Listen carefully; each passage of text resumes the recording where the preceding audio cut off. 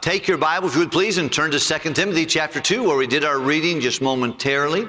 I certainly appreciate so very much the opportunity to gather with you this evening. I want to kind of speak to you tonight about attributes of God's servants.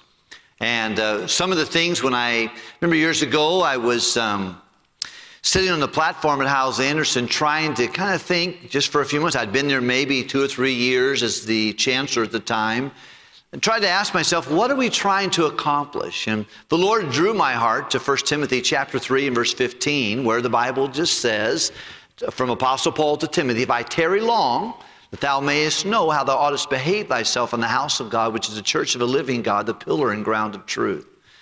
Really, he just said, I want you to learn how to behave yourself as a servant of Christ in the church. And then he gives him 6 ways to do that. In 1 Timothy chapter 6, he says, number 1, keep your doctrine sound. The word sound means hygiene, clean, keeping our doctrine clean. Number 2, making prayer and your walk with God a priority. Walk with the Lord. Make prayer a priority. When I look at the students, and I'll look at them in their eyes again, and right behind this wall on Friday morning, Lord willing, at about 9:30 or so, and I look into the eyes of young people, I wonder, number 1, I want them to have a heart that says, I want my doctrine to be clean. I want them to know that prayer and their walk with God is their most passionate responsibility.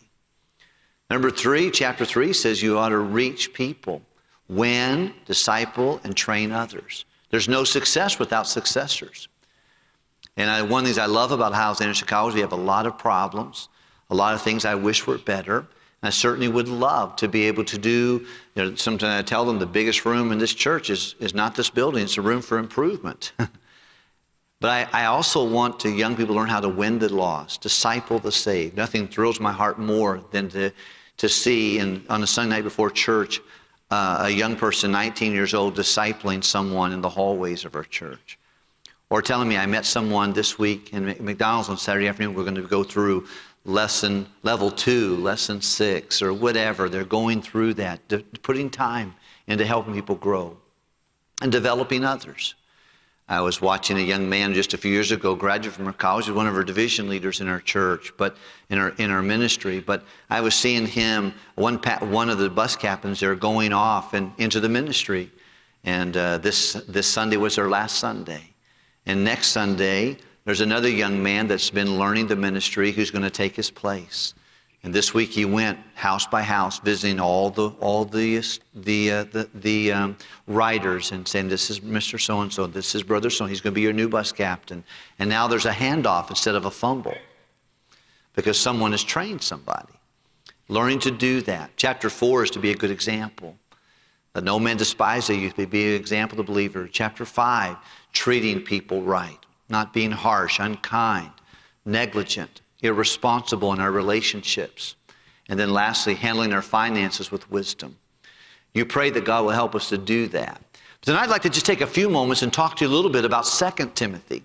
2 Timothy, there's a little bit of time there. It looks like possibly Paul might have been freed from his hired house where he was being guarded and given a little bit of time to go somewhere else and minister, but he ended up back in Rome in the Mamertine prison. And from that place, he had already been to court and God had delivered him out of the mouth of the lions. He'd already been to court. He thought he was going to die, and the Lord helped him. Most of the guys who served with him had gone other places, mostly for ministry purposes. Demas had forsaken Paul, having loved this present world. He had been worldly. He got caught up with the world and neglected to serve the Lord. Now Paul, some people believe he was around 60 to 65 years old. He wasn't an old man necessarily in our day and time, but he had put a lot of miles on himself. I think the man I probably would trust, it says that he probably was only 18 years from the time he left Antioch until his head was taken off in Rome. He didn't have a real long ministry as a missionary, but boy, did he do a lot. Because he let God do a lot through him.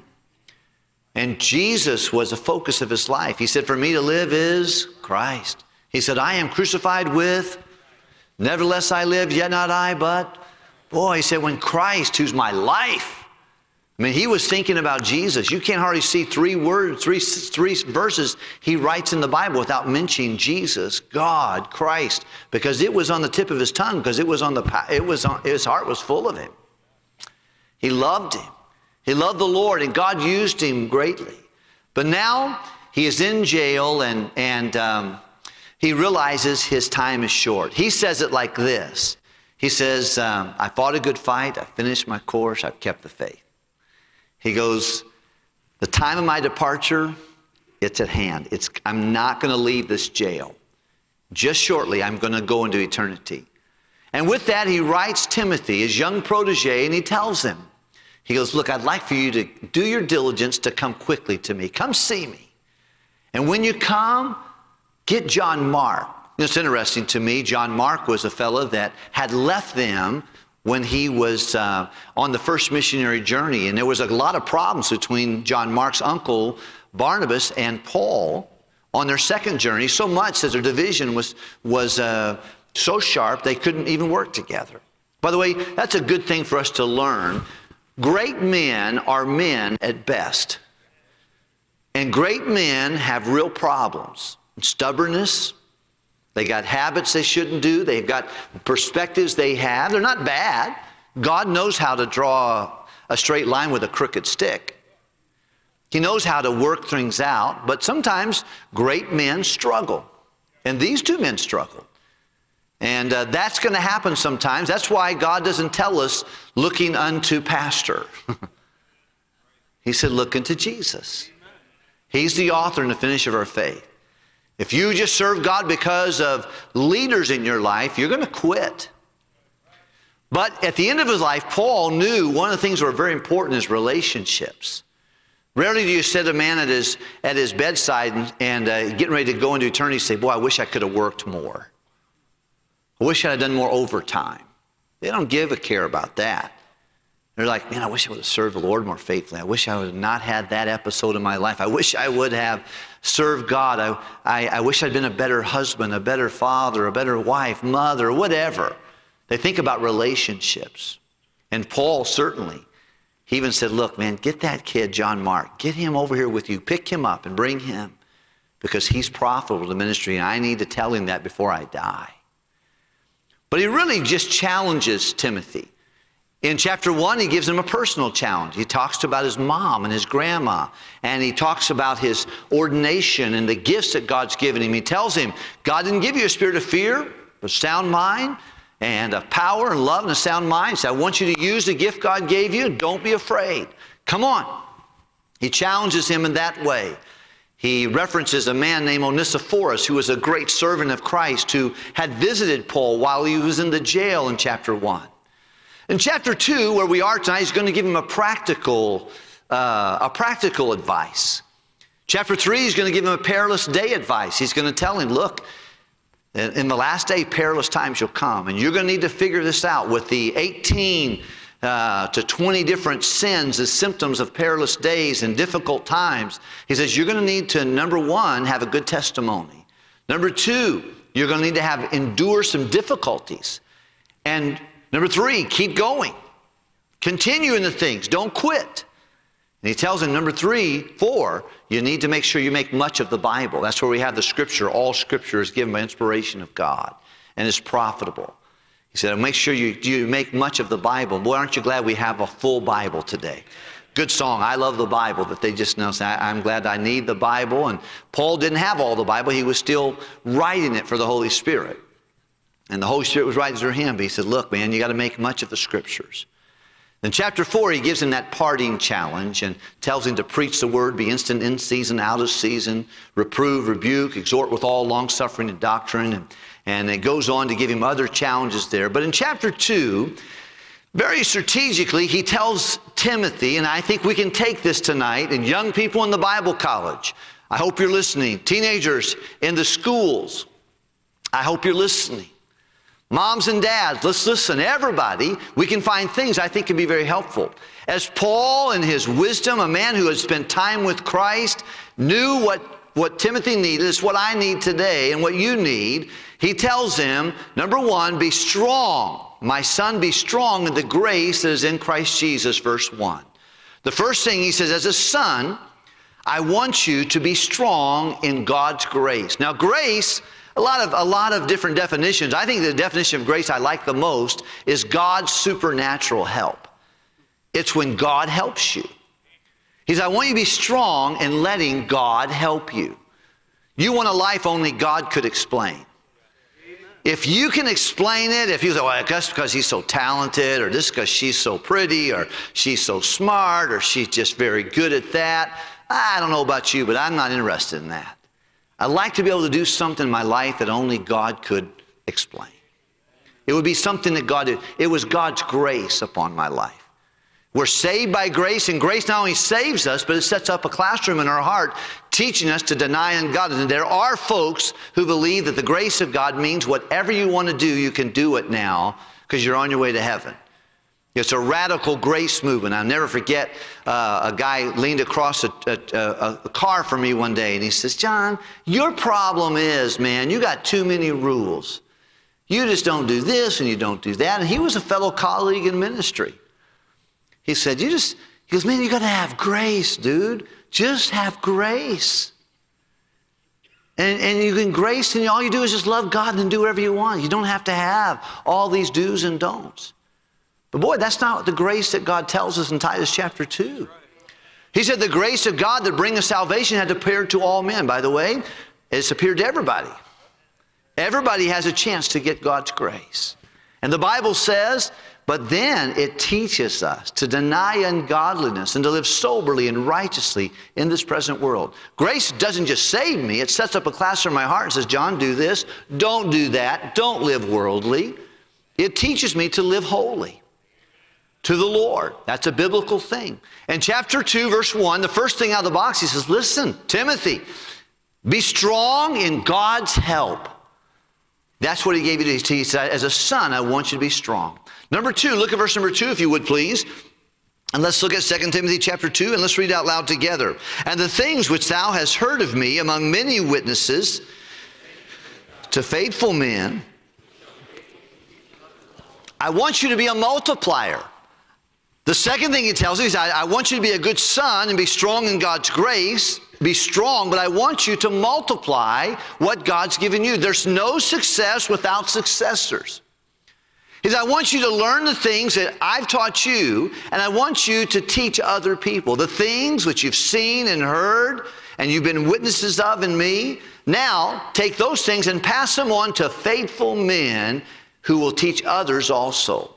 One of the things I think as fundamental Baptists that we oftentimes fail because we've been very aggressive with soul winning, and we should never stop being a soul winner. But many of us, we can win someone to Christ, but we leave babies on the doorstep. And we do not disciple our converts. It's been my sin, and it's oftentimes says, I don't think we should hold back on soul winning. Everywhere I go and everywhere you go, we ought to be looking for those who need the gospel and give it to them. Talk to someone long enough to find out if they're saved. It was amazing the other day. I was witnessing to a person. Actually, I wasn't listening to them first. I tried to, but I didn't think they were ready.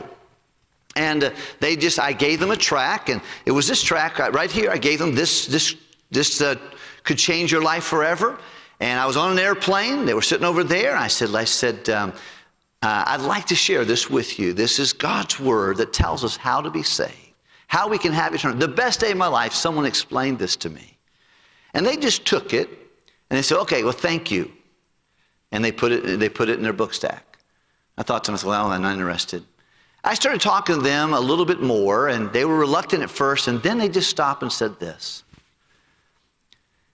He said, I can't believe that you bring up Jesus with me. He goes, you're the fourth person to bring up Christ in the last 2 weeks of my life. I said, I know a lot more about him. Can I share it with you more? She said, I would like that.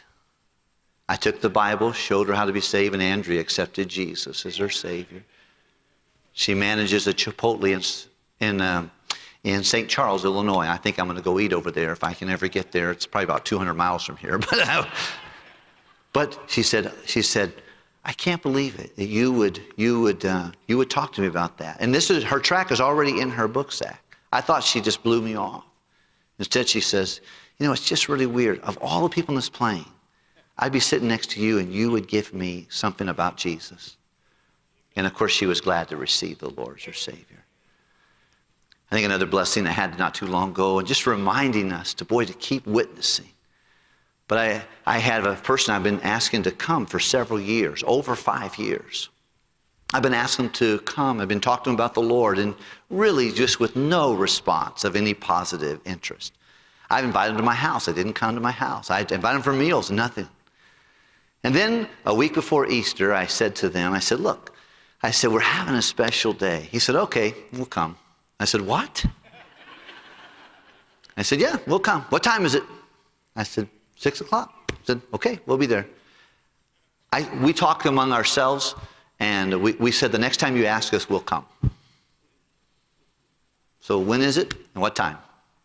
Just think, I wonder how many people, if you ask them one more time, if the Spirit of God would just let you one more time, they're waiting for you to ask Him one more time. Spirit of God's done a lot of work.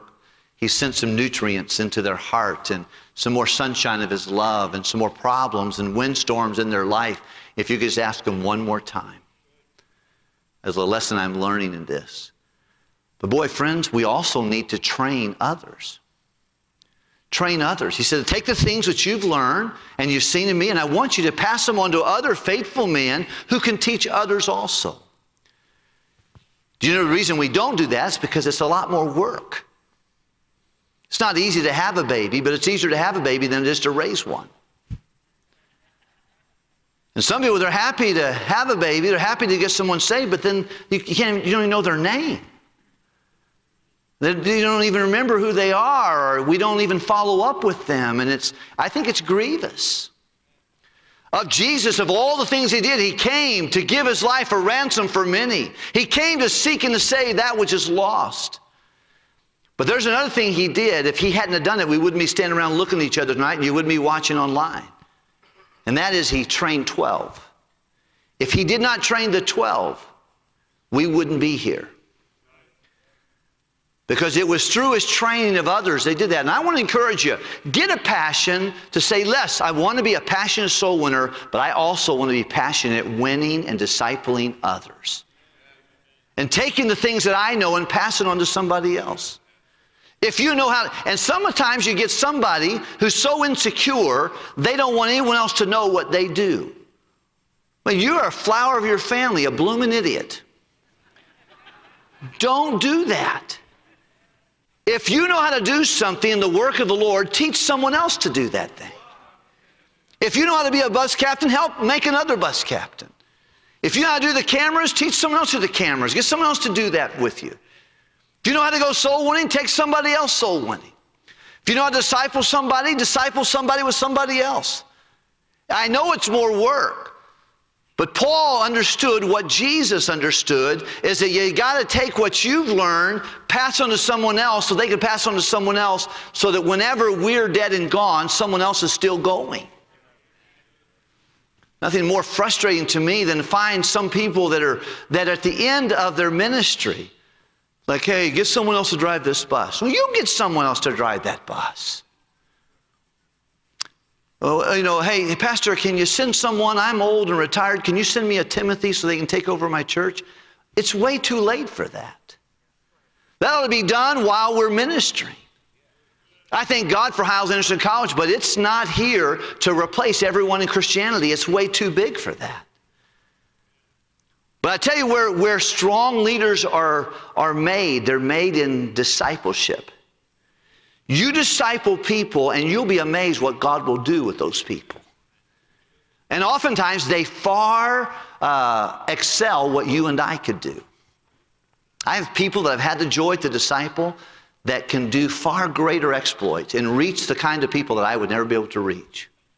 I've discipled people that they know other languages. They know English and they know other languages. And they can reach people that I could never reach. I spent hours and hours sitting and talking to people. One of my friends, his name is Iqbal Singh, call him Bali. He owned an Indian restaurant. Now he's a pastor in India.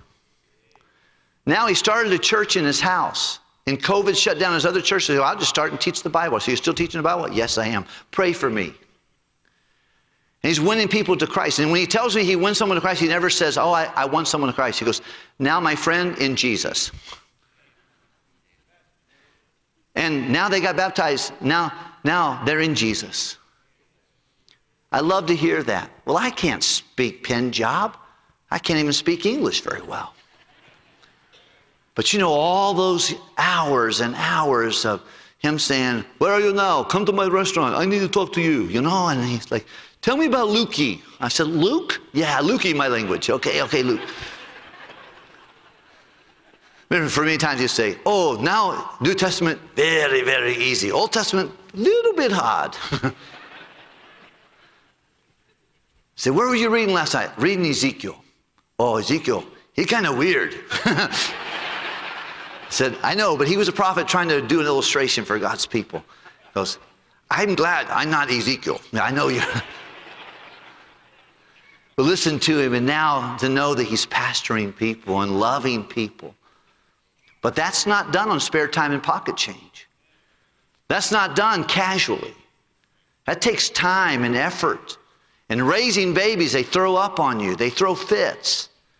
They get aggravated. They go through times of sickness and times where it's the night, it's the midnight calls.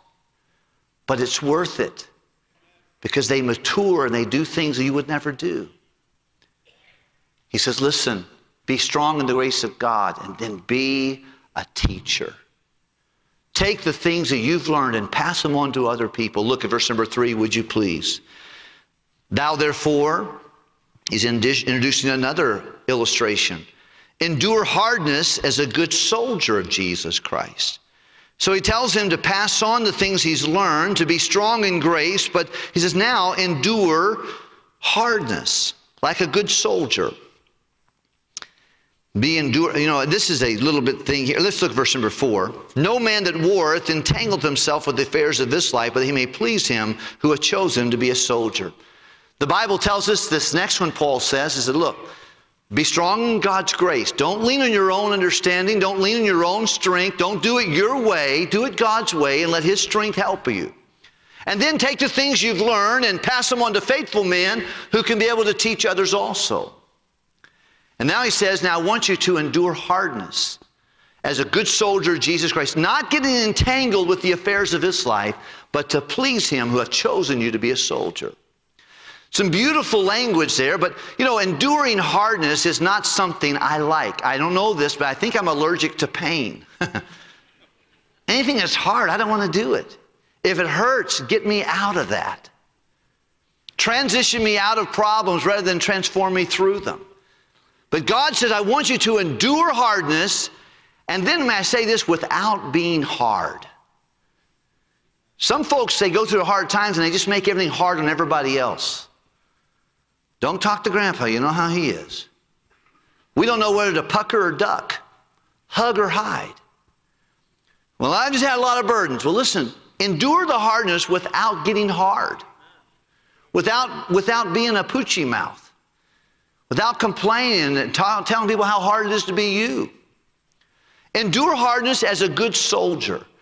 And good soldiers, several things about soldiers I admire. Number one, they're strong. Number two, they're simple. Soldiers do not bring the entertainment center to Baghdad, Iraq. They don't bring all their model toys. They don't bring their Nintendo sets. All they do is they take on that plane what they need to get in there, get the job done, and get out. And we need a warfare mentality. We need to have this simplicity. We get caught up with stuff. I had that problem, you had that problem. The longer you live, it seems like we put more stuff. We'll put a $20,000 automobile on the street and put $250 worth of garage sale stuff in the garage. And we keep putting more and more stuff in there, more and more stuff. We get all we can all we get, sit in our can and try to talk about how much we have in our can. And when we really need to learn to live, simplify a little bit. Possessions will possess us. They'll overwhelm us. And then we get caught up and entangled with the affairs of this life, and then we lose our focus on pleasing the one who has chosen us to be a soldier. All of us need to ask ourselves, when is enough enough? Especially those of us who have a little bit more of our life in front of us, behind us than in front of us. I know, and I admire so much these younger families. And I remember what it was like to be a younger family. Linda's still young, and I'm a little older. But boy, I remember those hard days where, combo meals were just it's always the $1 menu. We didn't eat regularly. We just, at our restaurant, maybe once a week or so. Now things are a little bit different. We're a little more loosey-goosey. Lacey's got it made. The baby, spoiled little brat. No, I'm just joking. But the older kids like, Dad, you're giving too much to Lacey. She never gets a spanking and all that stuff, She's getting away with murder. You would just really tear me up, I tell my kids I'm not a rock star, but I could be the king of pop. Whack, We need to, but the truth of the matter is, some of us who God has blessed us now, those hard years, some of those things aren't that hard anymore. They used to be. I remember living over here in Greenbrier. How many know where Greenbrier is? How many do not know where Greenbrier is? You're probably missing like 25% of your life. You got to go by there. When you go by there, put your hand over your heart. Salute the railroad tracks. I stayed that first night there, and about 4 trains went by. I said, how in the world do people sleep here? Then about 2 weeks later, I didn't even remember the trains coming by. Didn't pay attention to that. But I remember, Linda and I, she was going to school her last year. I was working at City Baptist, making an unbelievable amount of money. In more ways than you can ever imagine. And painting attorney offices downtown Chicago, and trying to be a bus captain in Canaryville on the south side of Chicago, and working with that every weekend. I was just going and blowing.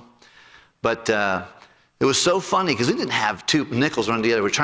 Linda would work at Denny's, and she would come home with her tips, and we're like, oh, good. And then they would give her the extra pies, so now I was just eating pies about going to a diabetic issues, And we didn't have anything in the refrigerator, but I found this guy, he was selling a gallon can of mint chocolate chip ice cream. And it was nice. It was like from Baskin Robbins or something of that nature. And he's like, yeah, I got a whole thing. I said, man, how much is it? Like, I don't know, $10. I said, okay. And then I thought to myself, I gave my last $10 for this ice cream. And so when you go to her house, there's no food. There's just a big thing of ice cream in the top there. And Linda said, John, why did you get the ice cream? I said, oh, it was a good deal.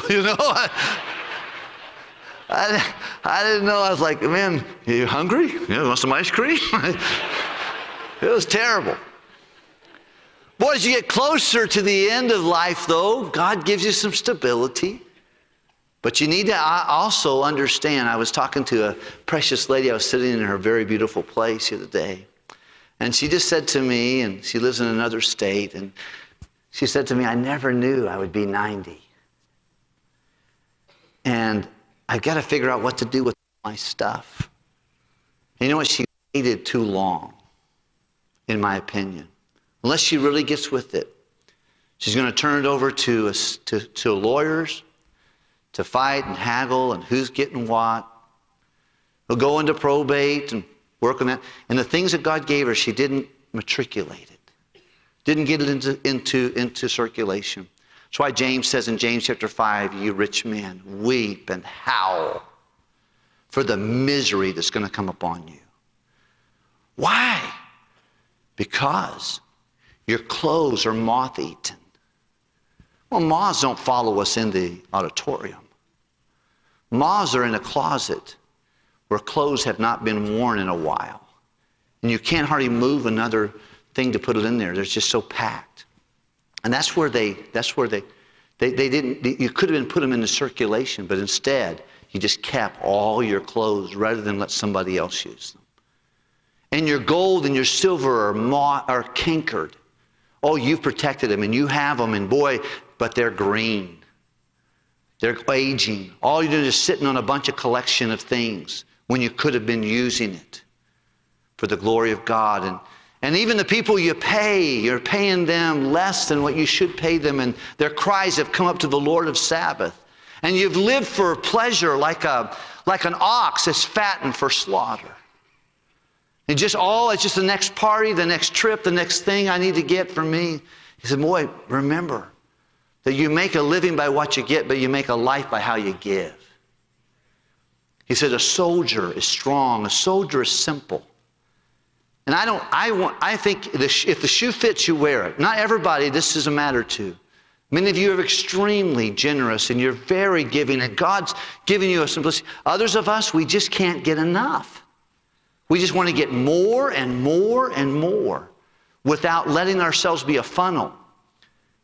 We want to be a bucket. Instead of being a channel, we want to be a can, and we want to make sure that we get everything in our can. And we waste our hours and our days and our years and our decades of our life trying to pack a can that's going to stay here after we go to heaven. And it's not going to be used for the kingdom of God. He said, don't get entangled with the affairs of life, but keep your mind focused on pleasing Him who's put you into the army.